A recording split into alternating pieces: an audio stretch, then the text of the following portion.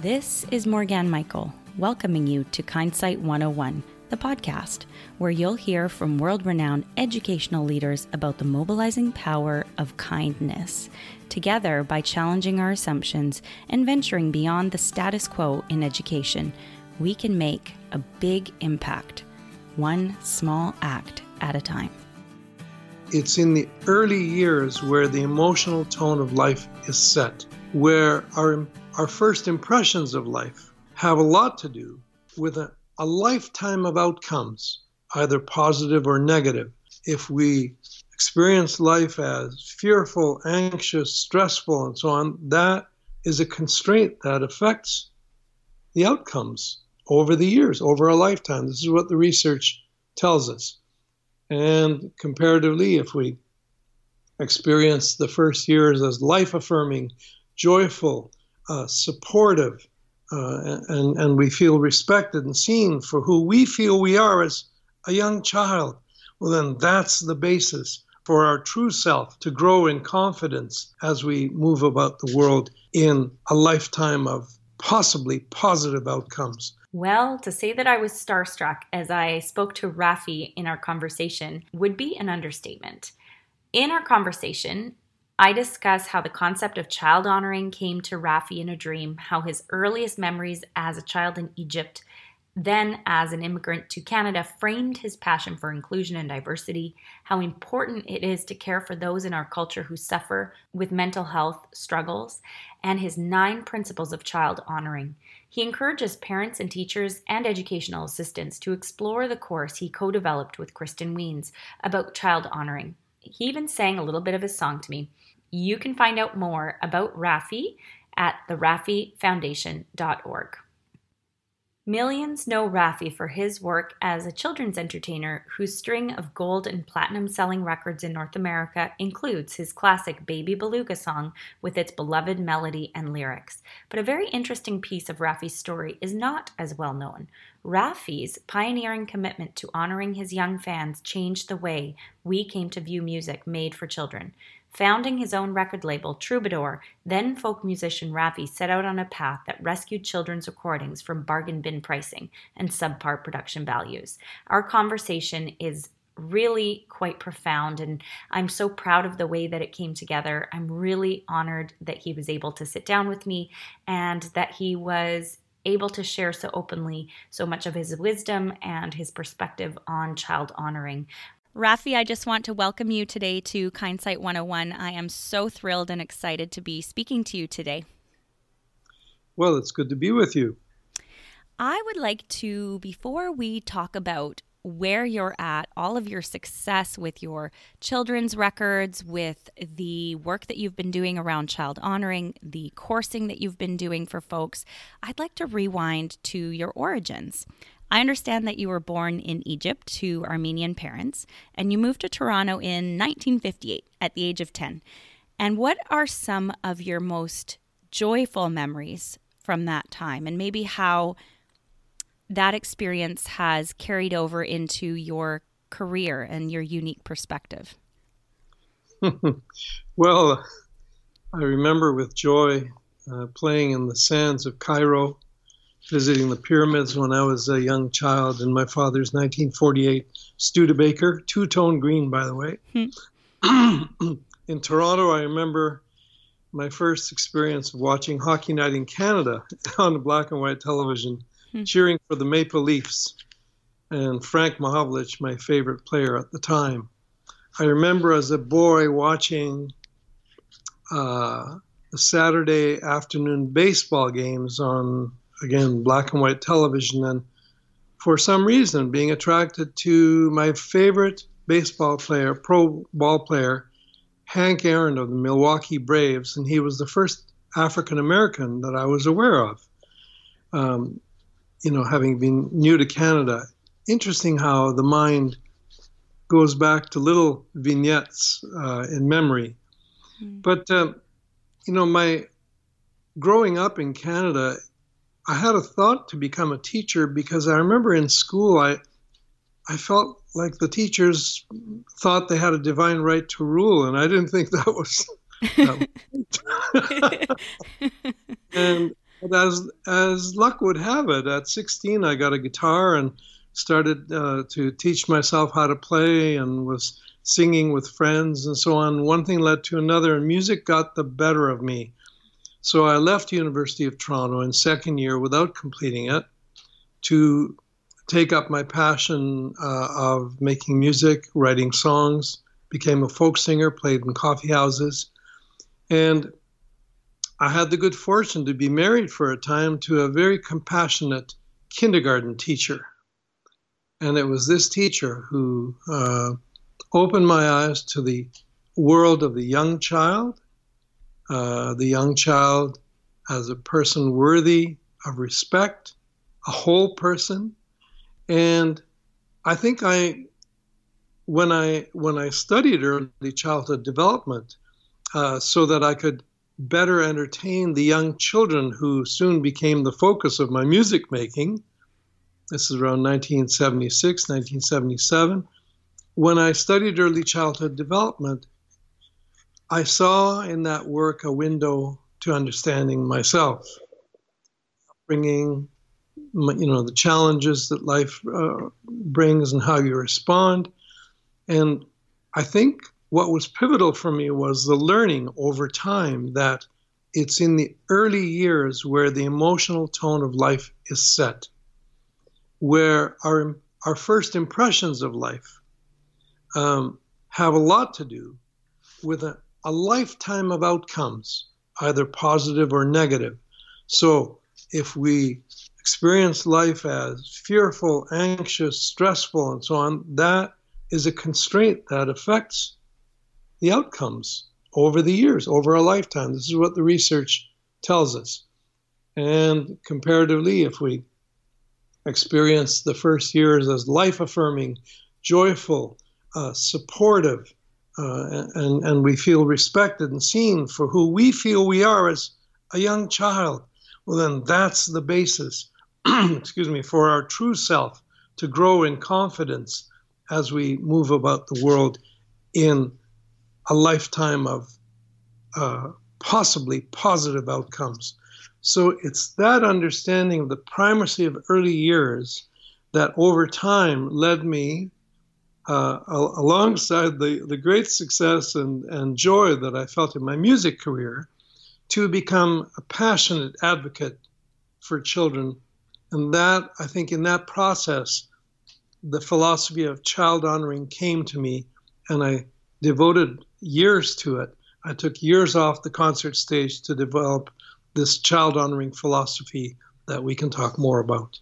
I would love that. And I mean, what a beautiful way to say that it's in the early years that the tone of emotion is set. I don't think I've ever quite heard it said that way, but I think it's so profound and really accurate in terms of how we view the world. It's our frame of reference, it's our context, and we carry that story with us through our lives, and we apply that story and that narrative. So I just think that's a beautiful way to say it.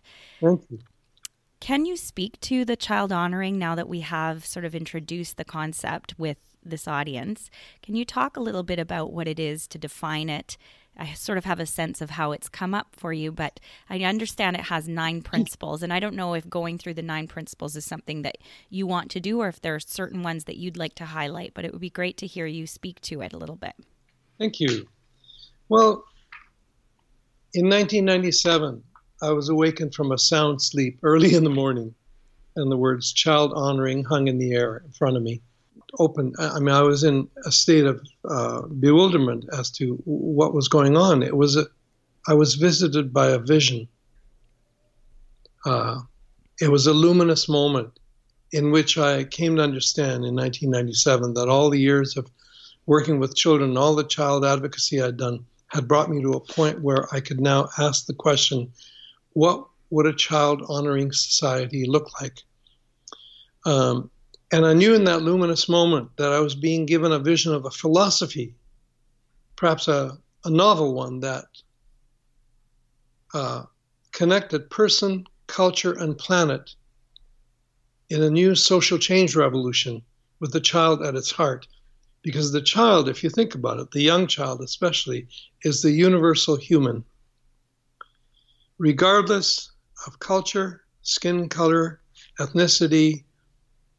The physiology of the infant human is the same all around the world. And this is the good news of child honoring. Child honoring is a universal ethic to be lived in locally wise ways around the world. And the primacy of early years, which is a core child honoring tenet, as we just spoke a few minutes ago, is all about the foundation of life. You know, when you build a house, you don't start with the roof. You start with a strong foundation. That's what the early years are all about. Child honoring is a philosophy that regards how we treat the very young as the basis for the rest of life, you see. So the formative early years, people say the word formative, but they don't talk about what it means. What is forming mean when we say formative? Right. Well, here's the answer. It's nothing less than how it feels to be human. So reasons for being kind to our young, my goodness, let's start there. How it feels to be human. When we are treated with respect, the kindness goes deep within us, and we understand that we are worthy of respect. We grow up in the loving mirror that gives us a sense that, oh, this is how life is and ought to be. Respectful, kind, considerate. That's the human way of being, you see? So the formative years, I think formative is the new F word that we all need to learn. Let me say that in 1999, 2 years after the vision came to me, I came to write 3 paragraphs, which I call A Covenant for Honoring Children. May I read them? Absolutely, yes. A covenant for honoring children. We find these joys to be self-evident, that all children are created whole, endowed with innate intelligence, with dignity and wonder, worthy of respect. The embodiment of life, liberty, and happiness, children are original blessings, here to learn their own song. Every girl and boy is entitled to love, to dream, and belong to a loving village, and to pursue a life of purpose.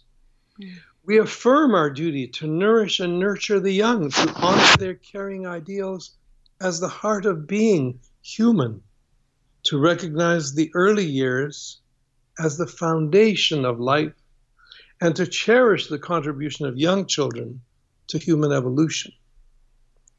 We commit ourselves to peaceful ways and vow to keep from harm or neglect these, our most vulnerable citizens. And as guardians of their prosperity, we honor the bountiful earth whose diversity sustains us, and thus we pledge our love for generations to come. That is so profound. And I just think what sticks out to me is these little people that are entrusted to us are so incredibly special and in many ways so fragile and yet resilient. Yes. But that we have such a responsibility. And I think as a mother and as a teacher and as someone who walks along other, people who were once children, right? I think it just kind of cuts through everything, and it's just so clear. Yeah. Thank you. So that was in 1999. And when I shared this with close friends and colleagues, I got a lot of support, and I knew I was on the right track with developing this child honoring vision. And now with the covenant, there was an articulation of, its core spirit. And the following year, I drew 9 principles from those 3 paragraphs, because child honoring, I kept saying, was an invitational philosophy. It wasn't prescriptive. And people said, yes, but we need something to hang our hat on. People like a roadmap.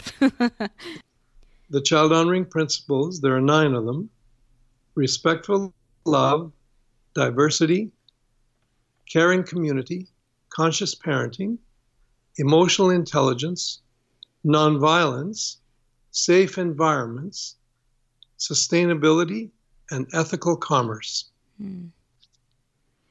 You know what strikes me is that many of your songs, because I listen to your songs all the time because I have two kids, 5 and 3. We have it on all the time for real. And with my class as well, actually. That a lot of your songs reinforce these notions and these ideals. Was that intentional, or was that something that came through many of your songs because those are the beliefs that you hold to be true?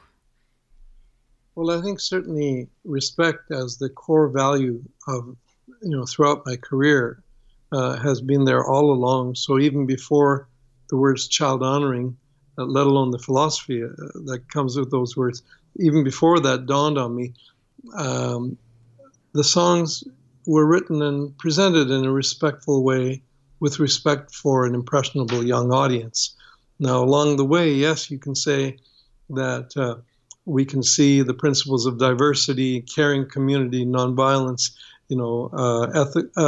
emotional intelligence, and so on, permeate the songs. Mm-hmm. Emotional intelligence, play-based learning in the early years. So many of my songs, have that spirit. Sustainability, I've got many, many songs in celebration of our big, beautiful planet. Mm-hmm. Mm-hmm. Borrow a song title. So, yeah, you can see these principles, in my music throughout the decades. Yes, absolutely. And you have actually delved into this even further. Again, like I said, people love to have a bit of a roadmap, especially educators and parents. I think when a concept seems abstract, it can be tricky to sort of grasp and apply to your own life. So you've developed a course with Kristen Wiens, who I've just interviewed as well, about these 9 principles and how to integrate them. Can you speak to the course a little bit and what it offers and how it can help us? Yes, Kristen Wiens is a wonderful, compassionate educator. She's an inclusion coach as well. And she and I got together and developed an online course by which parents, educators, policymakers, guidance counselors, school psychologists, anyone who works with the young and cares about young children can take a self-paced, multimedia, interdisciplinary course in understanding the 9 principles of child honoring. So the covenant for honoring children and its 9 principles become the 10 modules of the course. And we've had wonderful feedback from parents and educators who have taken the course. It's available at rafifoundation.org, modestly priced. And here's one comment from a teacher. She says, "This course is really amazing. I'm recommending it to all my fellow teachers and friends." And a professor from Wichita State University wrote, "A profound offering. I'll recommend this compelling course to my students." That's amazing, and wonderful testimonials. And I was wondering, are there a sort of actionable strategies that you offer for some of those principles? Are there activities that people can do? Oh, indeed. As a matter of fact, the course is full of multimedia presentations, choices people can make as to what they want to learn more about, what they want to do in their neighborhoods, what reading they might want to do. The resource base of the course is quite rich that way. That's amazing. And then I guess there would be different sort of things that you could do in practice with your children as well, I'm guessing. Well, you're guessing right. And the main thing, though, is, let me say, we live in a troubled time, with the climate emergency that we are all hearing about, and many of us are frightened about, rightly so. When we think of a future for our children, we want a viable future, a livable future where they can thrive, not one where they're putting out fires all the time. And I'm using that metaphorically. Mm-hmm. So the way we as parents and as caregivers and guardians can help create that viable future is to become change makers. Mm. If we are living in a climate emergency, I say, each one of us must become an emergency responder. That's what emergencies need, is responders, right? I love that metaphor. That's so true. Absolutely. And so this is the course that enables you to become that kind of a first responder. Become a change maker, yes. I like that. The children that you love, on behalf of all that you hold precious in the world. This is a dynamic course. It's fun. It's laden with music. And Kristen Wiens, her beautiful illustrations are all through the course. I invite your listeners to go to RafiFoundation.org and click on Take the Course. And I might also ask that educators and people who want to take the course with their friends, they can ask us about our quantity discounts, which are quite robust, actually. Okay, that's great. I will definitely put a link about that in the show notes as well so that people can get it right away. That's great. I wanted to touch on the youth mental health crisis as well, because I think that relates to the ripple out effect of our current state of affairs when it comes to the way that we treat children and the children in our care. But before I do, I do want to acknowledge and note that you actually met the Dalai Lama in 2000 related to this child honoring principle and concept, and he had wonderful things to say about it. Can you talk a little bit about what that experience was like for you? I met with His Holiness the Dalai Lama in Dharamsala at his office on two occasions. One was in 1999, my first time there, and we spoke for a half an hour in a private meeting about child honoring, and he was very moved. And the following year I was invited back to Dharamsala, and we had a conversation that was actually made into a 10-minute video that's online. If you go to YouTube, you can find it. Just put in Rafi and the Dalai Lama, you'll see the conversation. But he certainly affirmed the value of respect for children, the value of respecting earth and child as an integrated spirit, as an integrated vision, a holistic idea that Mother Earth, this is where we get our sustenance. This is our mother. We need to mean it when we say that, so why would we, stay in the earth? Why would we pollute our nest? It makes no sense. He understood the child honoring spirit very, very well, and I came away feeling really affirmed from that conversation. I can imagine how incredible that must have been, and then to be invited back as well, and deservedly so. I just think this is such an important idea, especially right now. And so I do want to talk about our current state of mental health, and I really believe that we're in a crisis. You look at the stats around depression and anxiety and even suicide rates in our youth, and they are skyrocketing. Yeah. And there's certainly an undercurrent of discontent in our society right now. And what is sort of your message around this crisis and what we can do, and what is kind of the biggest problem that, in your opinion, is maybe causing some of this discontent? To give a brief answer, I can say that we need to co-create a culture of respect at home, in our learning environments, and in our workplace. And the governments that we, at election time, we go and vote, and we form elected representative chambers. These governments that we create also need to be chambers of mutual respect, because children learn from adults. They learn more from our actions than what we say. We've got to walk the talk. We've got to model respectful ways, respectful love. You see, that's the first principle of child honoring. Mm-hmm. So whether it's online bullying, that's our concern, whether it's, bad company that our children, get to keep, or, bad influences, addictive substances, and so on. It all comes down to how we feel in our heart of hearts. When we are hurting, that's when we're likely to think of hurting another. It's so evident that, for example, heroin addicts, in their deepest selves, they're craving for the comfortable blanket of a mother's love that they didn't have in their early years, Mm-hmm. It's being shown to be true. So, a culture of respect, the respect I'm talking about is kindness to the nth degree. Yes. It's positive communication.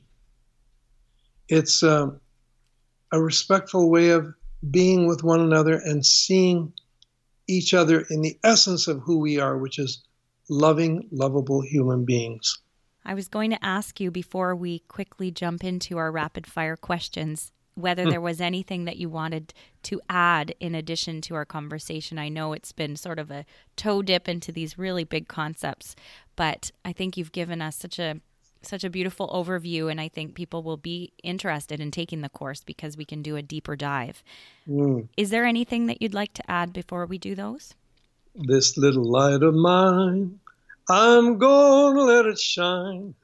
That's the song. And as you know, Morgan, that light is not little at all. It's the boundless human spirit, the powerful light within us that it is our duty and our pleasure to let shine. That's what I would say. Thank you. And thank you for singing to me. Like I said, I'm still starstruck. So that was so special. Thank you. What does kindness mean to you in just a few words or less? It's in our everyday acts. It's in the way we look at one another. It's compassion and consideration we show to our friends and colleagues, loved ones, and especially to those who most need it. What one skill or superpower does an educator need to lead with in order to be effective? Caring. And finally, what one message would you print on one of those quote cups that could be sold in bookstores all around the world? Be good, do good. Be good, do good? Yeah. That's awesome. That's for child honoring. In a nutshell. In a nutshell, yeah. Well, this has been such a delight. Thank you so much, Rafi, for joining me today on this conversation for Kindsight 101. I feel so incredibly fortunate to have had the opportunity, and thank you so much for making the time. It's been fun. Thank you so much for your interest. Absolutely. I want to thank you for the wonderful reviews that you've left for this podcast on iTunes. Your reviews make a big difference in helping other educators find this show. If you think that I'm doing good work here and you'd like others to get inspired and join our 21-day kindness challenge and movement, I'd love it if you would take a minute, head over to iTunes and leave a review. Thank you so much. This has been another episode of Kindsight 101, the podcast. For links to resources mentioned in this episode, visit smallactbigimpact.com and click on our podcast and choose this episode number. Now, I'd love to give my audience a heads up about my new book, which will provide ideas, actionable strategies, and inquiry-based approaches to creating a kinder classroom through serving the community. Subscribe to my blog for more information. Now, I would love to hear from you. What's the biggest insight that you gained from this conversation? Head over to our website, smallactbigimpact.com, leave a comment on our podcast page, or tag and connect with us on social media with the hashtag SmallActBigImpact to share your inspiring story of kindness. Can't wait to hear from you.